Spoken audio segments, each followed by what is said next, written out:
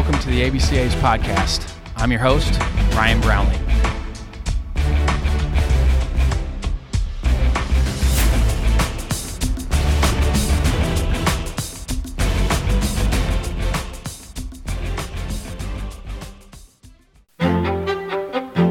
This week, Joe Moroney from Always Grind 365 Notebooks jumps on with me on the podcast, and we cover a lot of different topics. He and I are kindred spirits, both under-recruited players coming out of high school, and from his experiences, we talk about his time at Kansas, playing for Rich Price, and then his time in independent ball. He also played for Greg Tagert, two of my favorite baseball people that are out there, and Greg Tagert and Rich Price. We talk about journaling. We get on a variety of topics and also teams and individuals that are using the notebooks. And we talk about his experience as a player and what brought him to a lot of what he believes in and with the company that he runs and Always Grind. I think you're really going to get a lot out of this, or bring a lot of really good content and real-world applications for the notebook. So again, thanks for listening in, and hopefully you enjoy the podcast. Thanks.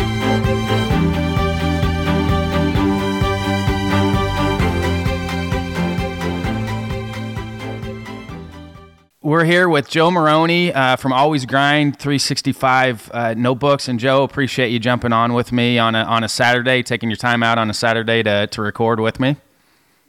Yes, sir. Ryan, thank you so much. Pleasure and honor to be on the podcast with you here today. And, you know, like you said, I think the times right now, I mean, almost every day is a Saturday, so, no problem and happy to join you.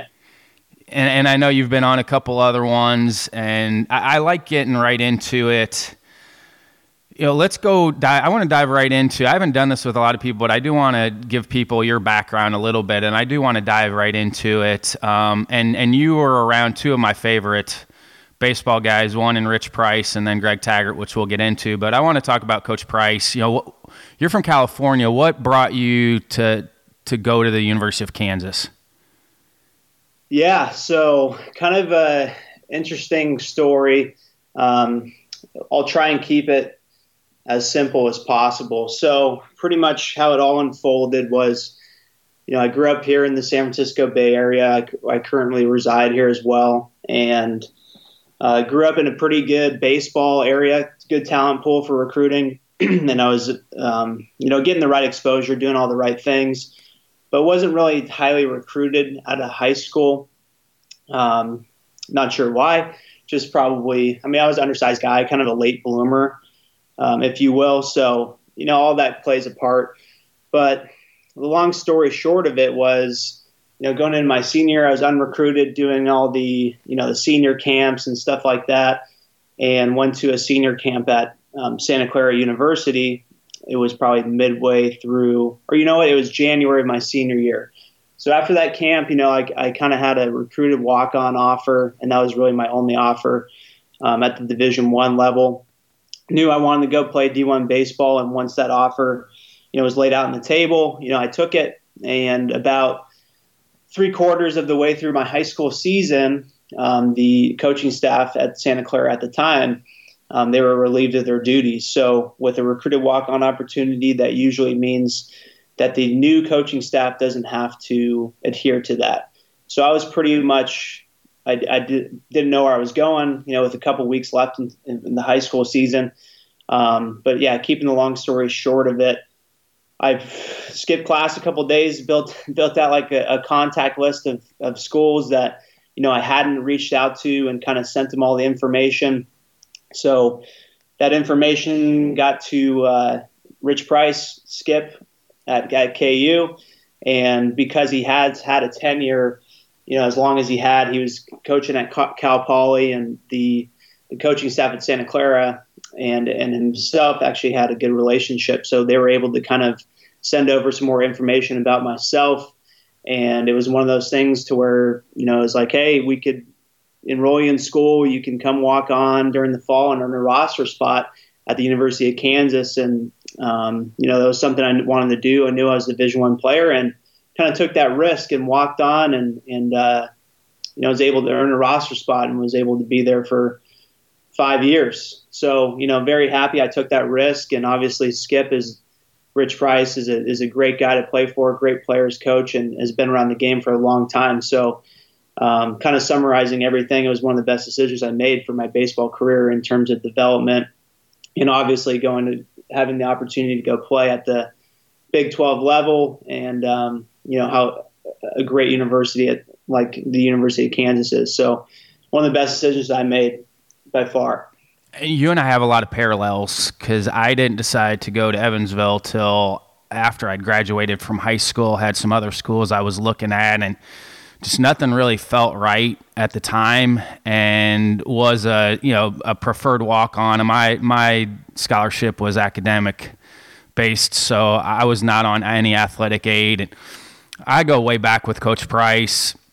After I graduated from Evansville, I worked the youth education through sports clinic that the NCAA would run for the College World Series. My dad and I actually went, and it's a great experience. They don't have it anymore, but the Yes Clinic was awesome because it was held on Creighton's campus, and each coach that worked it could bring a player with them if they wanted. And so my dad actually brought two. It was me and Kyle Ritter, who was my freshman roommate, who's an orthopedic surgeon now, but when we would ride to the clinic, Coach Price was at Cal Poly at the time. He would ride with us, so that was my first experience, and I just was impressed with his energy level that early in the morning. We're riding over there at 7 o'clock in the morning to get ready for the camp, and he's already at a 10, which was impressive for me. And then as I got into the coaching profession, especially when I was a head coach at Western Illinois, he was in charge of the Midwest for the NCAA. So I would have a lot of talks with him. And now with everything that's going on with the eligibility stuff and trying to figure out what each school is going to do, he and I have had multiple talks as well. So I just love his energy. You don't have as many guys like him anymore that have been doing it for a long time. He's in it for the right reasons. He's always got great insight on what he's doing. And just from the outside looking in, when I was at Iowa, we played Kansas. When I was at Western, we played Kansas. Just from the outside looking in, you could tell that he'd be a great guy to play for. Yeah, 100%. And like you're saying, he brings the energy day in and day out. You can never tell if there's anything going on the outside world with him. Every single day, it's all about whether in the stretching lines, he's getting all fired up, doing fist pumps while we're stretching. He's just fired up to be on the baseball field. And that's something that I'll always remember that Skip would bring to the table day in and day out. And, he'd always say it's a great day to be a Jayhawk, whether it was, 5 degrees outside and we're plowing snow, or if it's a beautiful, spring day and we're playing Texas. So, he just, it speaks volumes in my eyes. And, what a great guy to play for. And, him and I talk as much as we possibly can just because he's a text away, he's a phone call away. And, to have that relationship after playing for him, just speaks volumes to what kind of coach he is. So, very fortunate to have played for a guy like that and a guy who's been, doing it for 30 plus years now. And he was always great from a guarantee standpoint. He's never forgotten where he came from. So when he was dealing with smaller schools, he was always great with trying to take care of you from a guarantee standpoint. We played him 3 years ago. It was a really tough spring 3 years ago. Obviously not like now, but the weather was brutal in the Midwest 3 springs ago. So everybody had lost a lot of games. So we actually picked up a midweek slate with them after the regular season and before the conference tournament had started, and it was a brutal day to play. It rained the entire time, and then we stayed over and worked out there the next day, and that's how gracious he is that he let us stay the next day and work out before we headed to Oral Roberts to play. And I'm out there working out with the guys, and then we're doing a little bit of yoga, and I've got my shoes off on the turf, and you could tell he walked by and he's laughing at me because I've got my shoes off doing yoga with our guys. But I was like, Skip, you're probably used to this because you're from California originally, so you're used to the yoga scene probably. But he just the high energy part of him, I've always been impressed with. With your walk-on experience, I think about this a lot. I was in that same situation. I recruited and coached a lot of really good, either low money or no money players. What was that experience like for you when you got to Kansas being a walk-on? Good question. So obviously with a Power 5 conference like the Big 12 is, you're bringing in a lot of awesome talent throughout the entire country. And for me, not being too recruited out of high school, but having the ability to play in California where, the competition level could be a little bit higher just because you're able to get on the field a lot more, say, compared to, a Northeast high school or anything like that. So at the level of play, in terms of like the recruiting class I was coming in with, I felt I wasn't that far away, but it was more of a maturity standpoint for me. Like I was saying, I was a pretty late bloomer. I didn't really become, fully developed physically, probably until my junior year, where I took a redshirt year and even took that year to, put on some more weight and can get more developed from a physical standpoint. But, walking on's tough, especially when you don't have, a guaranteed spot, whether you're sharing a locker with somebody else and, you're trying to make your way and find a way. But for me, it was as soon as I got on campus there, okay, how can I become an asset to this team? I'm not going to be a guy that's going to be starting right away. So I knew for me to try and get playing time, I would, have to come in to become a pinch runner, or I had to come in and become a defensive replacement. One of my strengths was defense in the outfield. So those are the two things that I focused on, especially in the fall, to try and gain a roster spot. So just kind of going balls to the wall, if you will, during BP even, to try and show that, hey, I could be a defense replacement guy, or just trying to become an asset, I guess, is what I'm trying to get at. And the recruiting class that we had my year was one of the best recruiting classes that KU had at the time. And we had guys, I think every single guy that I was competing against in my class who was an outfielder, they all got drafted, and they all played professional baseball. So, I think if anybody else is in kind of my position when you walk on, you kind of figure out, okay, how could I become an asset to this team? And then also, where can I improve to where I could become a guy by year 2, year 3? So that's kind of the mindset I took walking on, especially at KU. Oh shoot, like my freshman year, I'll never forget it. I made the travel squad, and we're going to go play Texas, and it was everything that I dreamed of as a kid. Growing up watching Texas play in the College World Series, and I'm looking across the dugout, and there's Augie Garrido, right? So it hits you pretty quick, and it hits you pretty hard. But you have playing for guys like Skip. You had those kind of those lines and guidelines to where, okay, this is what you need to do to become a player at the Big 12 level. And I always just bought into that and believe I had to work as hard as I possibly could to try and become that that player by my junior year. So that's kind of what my game plan was. Now you see it with the rules that have been put in place at the Division I level, with the roster cap, with the 25% rule, and those were put in place when I was at Iowa. Before that, you could take a flyer on a kid and give them a book scholarship, or I think this is something that people don't know as much about Division I baseball because of the roster cap and only carrying 35 and only having 27 scholarship players.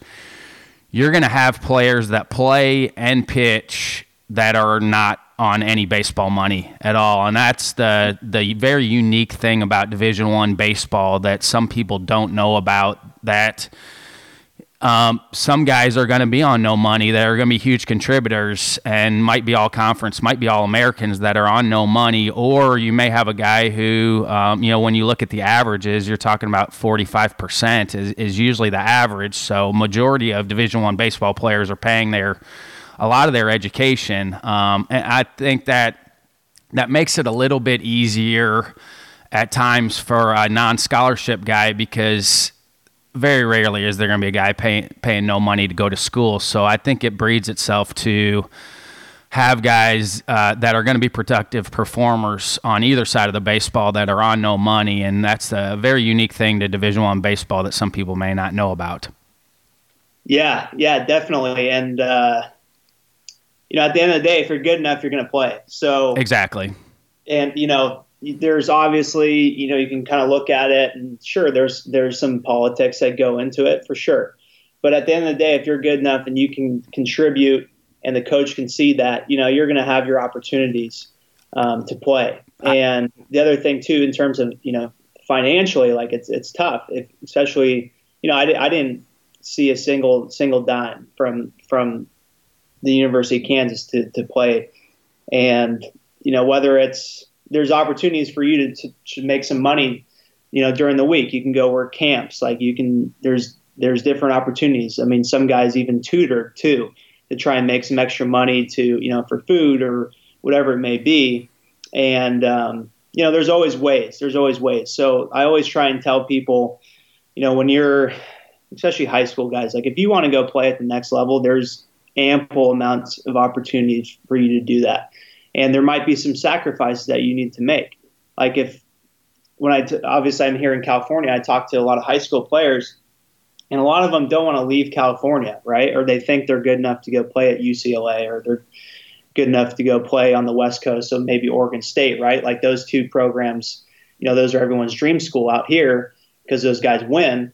But at the same time, there's so many schools east of the Mississippi, and a lot of guys aren't willing to make the sacrifice to go reach out to, even just try and reach out to these schools because they don't want to make the move. So the question that all these guys, especially at the high school level, have to ask themselves, what are you willing to sacrifice to go play at that next level? And I try and preach that as much as I can, because at the end of the day, you're still playing the same game, whether it's in California, whether it's in Alabama or New York, wherever it may be. And there's so many opportunities out there. So I always try and tell guys, hey, don't limit yourself. I didn't know I was going to go play in Kansas. I'd never been to Kansas. It was pretty much a drop of the hat thing, and it ended up being one of the best decisions of my life. You gotta try and there's some risk involved in it for sure. So I always try and preach to high school guys, never take an opportunity for granted. If you have an opportunity to go play, whatever, if it's Division I, Division II, NAIA, and it's out of state, if you're able to do it financially, you gotta do it, because you never know when your opportunities are there won't be any more opportunity, So if you have an opportunity, go do it. And what I would try to stress to parents and players during the recruiting process is try to find the right fit and look at the school itself first. A big school like Kansas, that's not going to be for every kid. I didn't look at any schools that were over 6,000 students because I knew I was going to get eaten alive if I went to a bigger school. I needed a smaller education.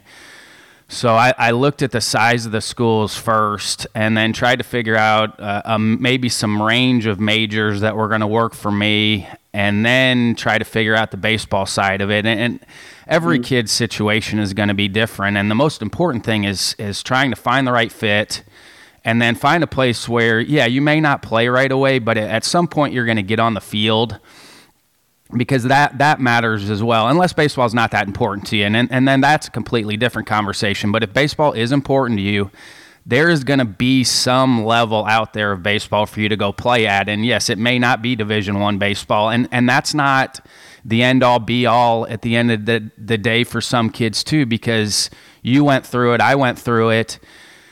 The time commitment to be good at that level is different. And it is a 24-hour-a-day deal, and you have to be passionate about all of it if you do want to play it at the higher levels, because, again, it's not for everybody, and that's okay. It's okay to have that in the back of your mind. Like, if you want to make those sacrifices to do it, that's great. But if it's not really in your nature to do that, then go decide to do something else or pick a different school, because it isn't for everybody. And I know everybody gets enamored with the Division I side of things. There's great baseball experiences at every level. And 100%. I try to stress that to a lot of parents and players. it's not the end all be all. Find the right fit, find the school that's going to be the right fit academically, socially, and then figure out the baseball side of it. Because as we're seeing now, so many kids transfer out of schools. Part of it is they probably picked the school for the wrong reasons. And, the main thing is you should be at a place where you want to be. And then, it may not always be rosy. It's never going to be rosy the entire time during your college playing experience. You're going to have a lot of ups and downs. So just make sure that you're checking all the boxes of what you're actually looking for in a school. And with what you have going now with the Always Grind 365 notebooks, you and I have talked about journaling. What led you to journaling? So it was kind of something, and it kind of goes with just how I was as a player. Obviously, kind of being undersized and underdeveloped, I always had to try and find a way to give myself a competitive advantage. So I really started buying into it towards the back end of my college career. And it just started just writing stuff down to where, hey, this is how I felt today. Or just when I had that like alone time in the cage, maybe at nighttime, we had an open cage and just go in there and just work on some stuff. And okay, hey, this felt good. And this is what I need to work on based off of, last weekend's series or whatever it was. Just jotting stuff down so I can remember, what I was feeling, so I could have something to where I could revert back to. Okay, hey, I had a great series, last weekend, and I felt really on time. Like, what was I doing, that week during practice? What was I doing, even before the game? So just having stuff that's on paper that I could refer back to, I knew it was going to be beneficial. It wasn't going to hurt me just by taking the 30 seconds it took to write something down.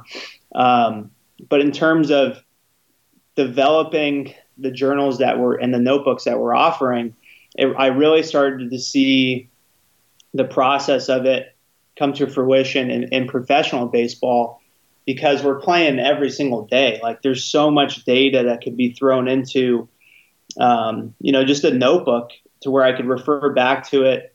And it really started to take form. I played in this independent ball league. It's called the USPBL, and there's 4 total teams in the league, and we're playing almost every single day. So essentially, we're playing 3 different teams. So I was able to, kind of teach a pitcher how to do it. When I was playing, if I was on the bench, I just kind of did it for the whole team, and just started taking, that time afterwards to consolidate some statistics or some certain tendencies that I was able to find.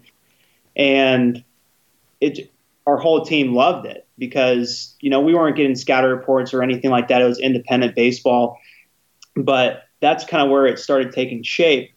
And after my playing days, I kind of went back and was just reading through these notes I was taking, during the games and during the at-bats. And I figured, because I was a hitter, obviously, I figured, hey, I can probably design something that's a framework to where you're essentially filling out a coloring book or painting a picture of your at-bat, instead of like writing down, okay, timing was off, or this guy has a good fastball. So I try to develop something like a template, if you will, and put it in this one little notebook to where you can have it with you the entire season.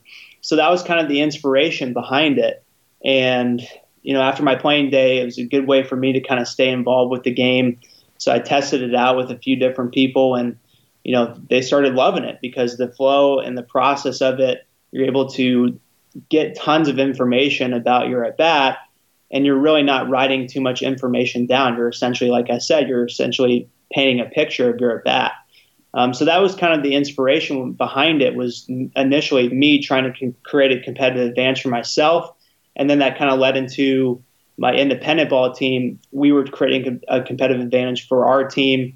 And then after I hung them up, I knew I could pretty much consolidate everything and try and make it for an individual person to create a competitive advantage for themselves. And I kept a notebook in college as well. I would actually track like 10 at-bats in a row.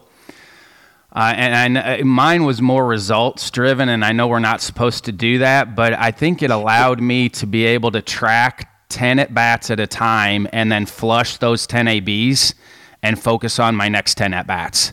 Yeah. And so I think I was able to compartmentalize, and even though I was kind of focused on results, I think it kept me away from focusing on results, because now I was focusing on my next 10 rather than the 10 that I just had. And I did play college baseball for my dad and brother, and that was stressful at times. So I would use the notebook to journal as almost a diary as well. So not even just baseball related stuff, what was going on with me personally, what was going on with me academically, what was going on the baseball field. And I think that allowed me to get some stuff off my chest.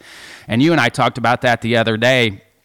I think the notebook itself, especially now with what's going on with coronavirus, there's some mental health benefits to journaling as well, because you're able to get some things off your chest, where if you hold on to it, that's not healthy mentally either. So, I think there's some added benefits to that side of it as well. Absolutely. And part of the inspiration too that I didn't really touch off on was that, I'm looking at, I'm a big Shark Tank fan. I love that show. Yep. And when these guys come and pitch an idea, like obviously these guys are very successful, all these sharks. And the first thing they do is they whip open their notebook, right? Like exactly. These guys are all taking down notes, whether it's, the process of what these guys are offering in their deal. But I guarantee you they're writing simple stuff down too. And it's kind of their thought process, their emotions. And there's so many different benefits of keeping a notebook, whether it's you're keeping a schedule for the week, whether you're kind of writing down, what's happening during your week, whether it's, your emotions, your thoughts, your feelings.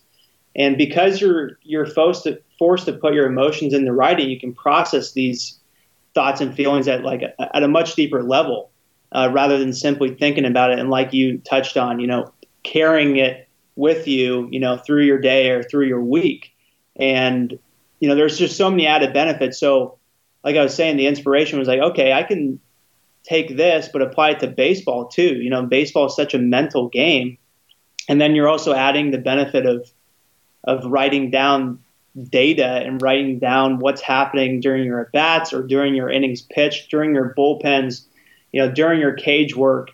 And I think it's I'll use a hitter example just because I was a hitter, but it just helps you become more detail oriented, and you're going to have to become more detail oriented at each level you progress during your career.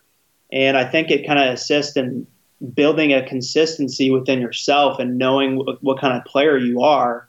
And, I think just the added benefit of journaling or keeping a notebook is going to help you develop as a player in the long run. And it helps develop some routines as well, things that are working, things that maybe aren't working. And, it does allow you to be able to hone in on, I would stress to the players that I coach, like, hey, write all this stuff down, because there's going to be good weeks and bad weeks. And if you have a really good week, it's something nice to have to be able to go back to. And then we got a lot into the time management side of things. So the time management planner that I was having our guys do, there was a journaling section to it. And I would tell them, hey, I'm not telling you to do this. It's just an avenue to have.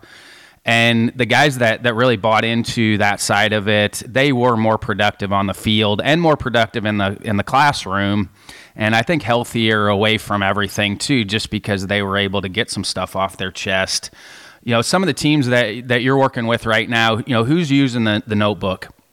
Let's see. So, it varies across the board. The good thing about the notebooks is that I tried to create something to where, each individual person can add their own style to do it. Like I wanted to make sure I didn't say like, hey, this is how you hit or this is how you pitch. You follow this process to get a result. So that was kind of the main thing, is developing a framework. So, there's kids that are using it at, 12, 13 years old and all the way up to the big league level. Michael Chavis is using it on the Red Sox. We're working with the entire Colorado Rockies organization. We work with the Royals as well. And then just Power 5 conference college programs, mid-majors, Division I, a couple of Division II programs. So pretty much everybody across the board in high school and travel ball organizations or college development organizations as well. And I think that just speaks to the simplicity of what the framework is in with the interior pages on each notebook, that it is so simple that, a little leaguer can use it, and then at the same time a big leaguer can use it, but they're both able to grasp and take away from what's happening just by using the notebook because of the simplicity of it. And just reading through your bio and everything, I think you get both sides of it. But I want to ask you, kind of as a devil advocate, is it a grind if you're really passionate about it? That's a good question. And I don't think it is. Yep. I don't think it is, because if you're passionate about something, like, obviously our passion is baseball. That's why we're still doing what we're doing today. And, every time I think about my playing career, and when I talk with my buddies who, hung them up and played, were fortunate enough to play professional baseball, like, everything you're doing that's quote unquote the grind is like the true blessing of what you're able to do. Like, yep. Playing the games and stuff like that. Like, me personally, like, I miss the grind. Like, I miss the bus rides, the 8-hour bus rides. I miss coming to the yard, after you get in at night at 2 a.m. and you get to the yard at noon or 1 o'clock, and you go to the cage and you have another game the next day. Like, I miss that stuff the most. And that's kind of the way, I wanted to name the brand, Always Grind. Yep. And it's whether you're in baseball or any other sports, like, this grind's going to apply. Your ability to grind, or your ability to have that consistent work ethic, is going to apply to whatever you do after the fact. So yeah, to answer your question, I don't think it is a grind if you are passionate about it. And I would try to stress that to parents and players in the recruiting process as well. Like, you have to love all the little parts of this. Like, you have to really enjoy it. Those were the players that always had good careers, because regardless of their talent level, when they showed up, they always ended up having good careers because they loved every aspect of it. And not just the baseball side of it, they loved the school side of it too. They, and whether they truly loved it or not, or could be able to fake it and find some love in it, even like if it's a professor that they didn't necessarily enjoy, or even a coach you didn't necessarily enjoy that much. Again, find a little bit of that love for it, and part of that is putting the work in. I think if you do put in the time over and over, you're going to develop a little bit of that passion for it, because then it becomes a really good ingrained habit and a positive habit, because you're able to work through it. And that's the best thing for me about the baseball culture, is I think it ingrains really good habits for people to be successful later on in whatever walk of life they decide to do. That might be in baseball or out of baseball. There's not too many guys that I played with or that I've coached that were really good on that side of it that are not successful right now. Like 99% of those guys that I played with or had coached along the way that really bought into all of that and enjoyed it, they're extremely successful right now. Yeah, and I think that just speaks to how difficult the game is that we play. Yep. I mean, everyone knows it. You're 3 for your 10 at the dish, you're a Hall of Famer. If you're able to do that over, 10, 20 years, you're a Hall of Famer. So it just speaks to how difficult the game is, and just being, thrown at with failure on a consistent basis. Like, you're going to have to react in some form or some way. So whether that's you reacting, hey, I need to go take another 100 swings to try and fix this thing that, I was struggling with in the game. And it's just, how you react to adversity. And I think that's why baseball is such a special game, and why it's so intertwined in our country, and, kind of what we stand for. It's because, the failure rate's enormous, and it's all about how you bounce back. So I think that, like you're saying, it just really speaks volumes. Like, you had players that really would grind it out, if you will, or guys that are willing to do whatever it takes to succeed, and then they move on with their lives after the game. They're still involved with the game, but they're applying their things they learned in their 20-year career or 30-year career of playing baseball just to a different aspect of life now. Yeah, and it is the American pastime for a reason because of that, because guys like you and I that are undersized can play at a high level, or you have your guys that are monsters that can play at a high level. Like it's all sizes, it's all shapes, it's all backgrounds. You have rich kids, you have poor kids, any nationality. Like that's the great thing with baseball is we have all kinds playing it and playing at a high level. We have all kinds that are coaching. We have all kinds in the front offices. It's the American pastime for that reason. Anybody can be involved with baseball, and this is I think the greatest time for coaches out there because there are so many great resources. And you and I also have another common bond with independent baseball. And I know you were around in brief, but I do want to give Greg Tagert a shout out because when I got done playing baseball at Evansville, I was able to hook on with the Otters. So I did have a whole summer with Greg Tagert. And you and I talked about that before we started recording. Independent baseball, to be a manager at that level, I think has got to be hard. And Scott Laverty, who's the head coach at Chapman, was the assistant with the Otters that summer as well. So I got a chance to know him back then. And that's a great example of you never know with baseball who you're going to meet along the way that you're going to maintain friendships with. But I thought Greg had a great demeanor for me personally because you were either dealing with a guy like me who never got drafted and didn't play organized baseball, but then you had guys that were in it for a long time that just got released. So you're dealing with nobody being happy playing, but he allowed us to have joy for playing, even though it maybe wasn't exactly where you wanted to be level-wise. There was some joy for playing for him, and I know you played for him brief, but I did want to give Greg a shout-out for that. Yeah, in my short stint, I was very fortunate enough, after my college career to go undrafted, and then in a short period of time after the draft to go, latch on with the Railcats afterwards. And, it put a lot of things in perspective for me as well, what I needed to work on at that level, because it's still professional baseball in that league. The American Association, like you were saying, there's guys that are getting released that are coming in, the next day after they get released from, AA, even AAA baseball. And you're in this like melting pot of different types of baseball players from all over the country. And the one thing I respected with Coach Tagert was he was always very honest and open with me on what his team was and how I was able to fit in there. And then even, when I got to the point where I was released, he was very open and honest with me, what he felt I needed to work on to play, for him again. And even after I got released and was playing in some other leagues, he always touched base with me and kept an eye on me. If there was a time he was, ready to pull the trigger, he was always making sure that I was ready to come back and play. So, yeah, he's a first-class professional, and he's created a great program in Gary. And like you're saying, shout out to him. So I appreciated him giving me my first professional baseball opportunity.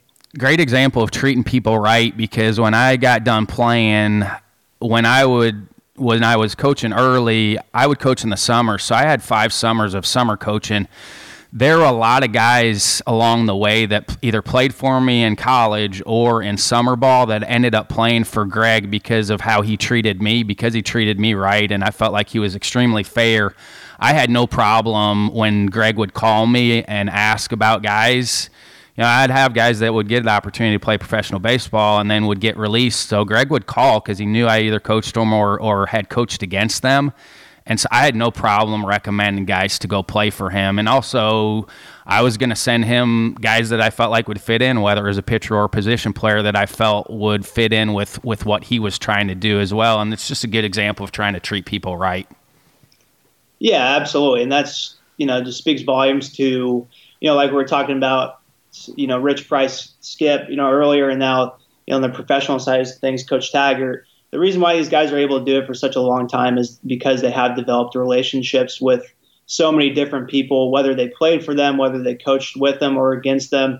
And it's that respect level. And, obviously there's some competitive nature to it. But at the end of the day, if you're a respectable coach, people are going to go, outside the box to try and help you out. Your and I's baseball path is very similar from a player standpoint. Yeah, no kidding. Undersized underdogs. That's right. It's the best way to do it. I'm happy it actually worked out that way for me. So, yeah, I would not have changed a thing with my baseball experience. Even I got to end when I wanted to, because Greg wanted me to play again the next summer, because I was a utility guy for him, because I could play all over the field. College, it was mostly second base, a little bit of left field, but in summer ball, I played in the Cape. And then for tag, I played every position on the field except for first base and catcher and pitcher. So he just rotated me around, and so he did. I was coaching at Evansville still, and we played in the Fresno Johnny Quick Classic, and he was out there kind of scouting he was doing part-time stuff for the Pirates, but also, taking notes for guys that might be able to play. And he and I are sitting there talking. He was like, "You don't want to go play again next summer?" I was like, once I got into coaching, I got out of training, and you and I were probably similar. I had to spend so much time training just to play at that level, that once I was out of that routine, I was like, I just don't think I can do it anymore, like at the level I need to do it when I'm coaching, because I was all in on coaching. So once I made that decision to coach, I was done playing. Yeah, it's tough. Like you were saying, you had to work so hard to maintain staying at the competitive level. It was kind of like when I was playing for tags and then playing in other leagues, there was something that I needed to work on, and it's unfortunate how it kind of ended for me, but I was able to actually get an opportunity with the Texas Rangers in spring training, and that was by far the best I was. I worked with so many different pro guys that worked with big leaguers and stuff like that, and it was literally the peak of my career. But I didn't get any opportunity after that. I had a good workout at the Rangers and stuff like that, but there was just no room. Yeah. And, they're drafting guys and more guys are coming in. So it's understandable, but the outfield position is so hard that the guy, when I was at Iowa, I would recruit the national scene. So I would go to Perfect Game National, and you would see the first round high school outfielders. You look at the draft, a lot of the first round high school guys, position-wise, are outfielders, and they are absolute freaks. Oh, yeah. They're 6'5", they run a 6'3", 60, they throw 100 from the outfield, and it's God, it's so hard to make it at that position. There's a lot of them, but then they're absolute freaks. Yeah, and it's especially at the pro level. If you're an outfielder, you got to be hitting 10, 15 bombs at least. Exactly. And that wasn't me, right? So exactly. The good thing was I did play short and second too, but a lot of people didn't see me because I wasn't Javier Baez or anything like that with the glove. So they didn't see me projectability wise, going deep with that. So it was just I was almost stuck from a position standpoint. And then obviously I'm not hitting 20 bombs, so I can't you can't put me in left field. So. It is what it is, but I'm just that much better from it, from a learning standpoint of how how these guys view players. And, hopefully when my kid is playing, hey, you're playing second base and you're batting left-handed. And then maybe if we can put you behind the dish too, we'll teach you how to switch hit so you can have a solid path to the big leagues. Well, I caught all the way up until high school, and I loved that position. I just wasn't good enough. Once I got to high school, I had to switch, and that helped me because I ended up playing second and left field in college, but I loved catching. I loved it. I would have, if I could have stuck, I would have stayed back there because I loved being on every pitch. I loved blocking, all parts of the game I loved, but it helped me when I was a coach because then I was able to call pitches later on. Even though I wasn't really a pitching guy, I was still able to call pitches at a couple of places that I was at because of that, because I loved setting guys up, and I loved that side of it. Just as much as the offensive side of it. But, I loved the catching position, loved it. Yeah, my parents, when I got done playing, they went to a AAA game in Louisville, and slow roller, shortstop comes in, throws on the run, throws a guy out, and my mom looks at my dad and she's like, that's why Ryan wasn't drafted. God bless her. So. That's good. Hey, that's a baseball family right there. Yes, it is. And truthful, honest, being honest about abilities. That's probably helped you along the way. Yeah, it did. Yes, awareness is huge. Yep. Where can people find you if they're trying to reach out to you or they want to look into the notebooks? Where can people find you? Yeah, so our website is www.alwaysgrind365.com. The name of the business is Always Grind. You can do a simple Google search and our stuff will pop up. Social media is just at Always Grind 365. The contact and information, it's all me. So you guys can DM me on social. You guys can shoot me an email if you want to learn some more information about the notebooks. And if there's any high school coaches or high school players that are listening on to this, during this time we were able to develop kind of a cool recruiting resource for people. It's completely free, and it kind of just summarizes the recruiting, the recruiting journey that you need to take. And there's some awesome keys and tips in there as well to kind of have you take ownership of the recruiting process and what you need to do to kind of stand out from the crowd. Like we kind of touched on earlier, we're working with all different types of programs. So I'd be happy to, answer any questions anybody has about our notebooks and how they may be beneficial to, individual player or a program. And yeah, so that's pretty much how we're able to stay in contact. And once again, my name is Joe Moroney. So when you're shooting out emails or DMs, just say, "What's up, Joe?" And, I'll try to get back to you as soon as I can. And thanks again for investing the time here on Easter weekend. And anything else you want to add before I let you go? Obviously wishing the best of health and safety to everybody out there. I can't wait for the dust to settle and everybody's fired up to get back on the field or even just fired up to get back to work. And definitely a trying time for everybody. But, I always, during this time, I try and, to tell people and even tell myself, tough times don't last, but tough people do. And, I'm just really fired up for everybody to rise out of the fire. I think we're all going to come out better out of this. We're dealing with a lot, and people are going to deal with stressful situations different, but I think we're all going to come out of this a little bit better in a lot of different ways, and just same thing. Those sentiments as well. Like, stay safe, everybody, and thanks again for jumping on here with me, Joe.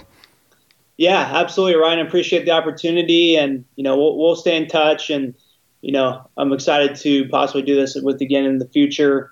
And take care. Happy Easter to you and your family, and everybody out there as well. Happy Easter. And if any other questions, feel free to reach out to me at any time.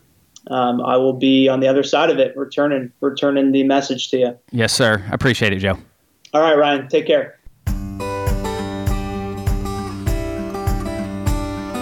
Hope you got a lot out of this episode. I think there's a lot of real-world applications for journaling on the mental health aspect of it and physical health aspect of it.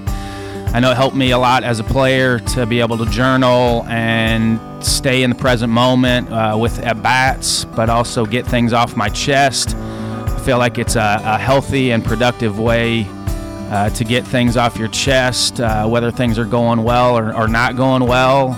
It's a great resource to use. Just like anything else, it's something that you got to do every day. Thanks again for listening in. Again, this is Ryan Brownlee signing off from my basement in Macomb, Illinois. Pulling for everybody to get through this. Stay safe, stay healthy. Thanks again, and remember to leave it better for those behind you. Thanks.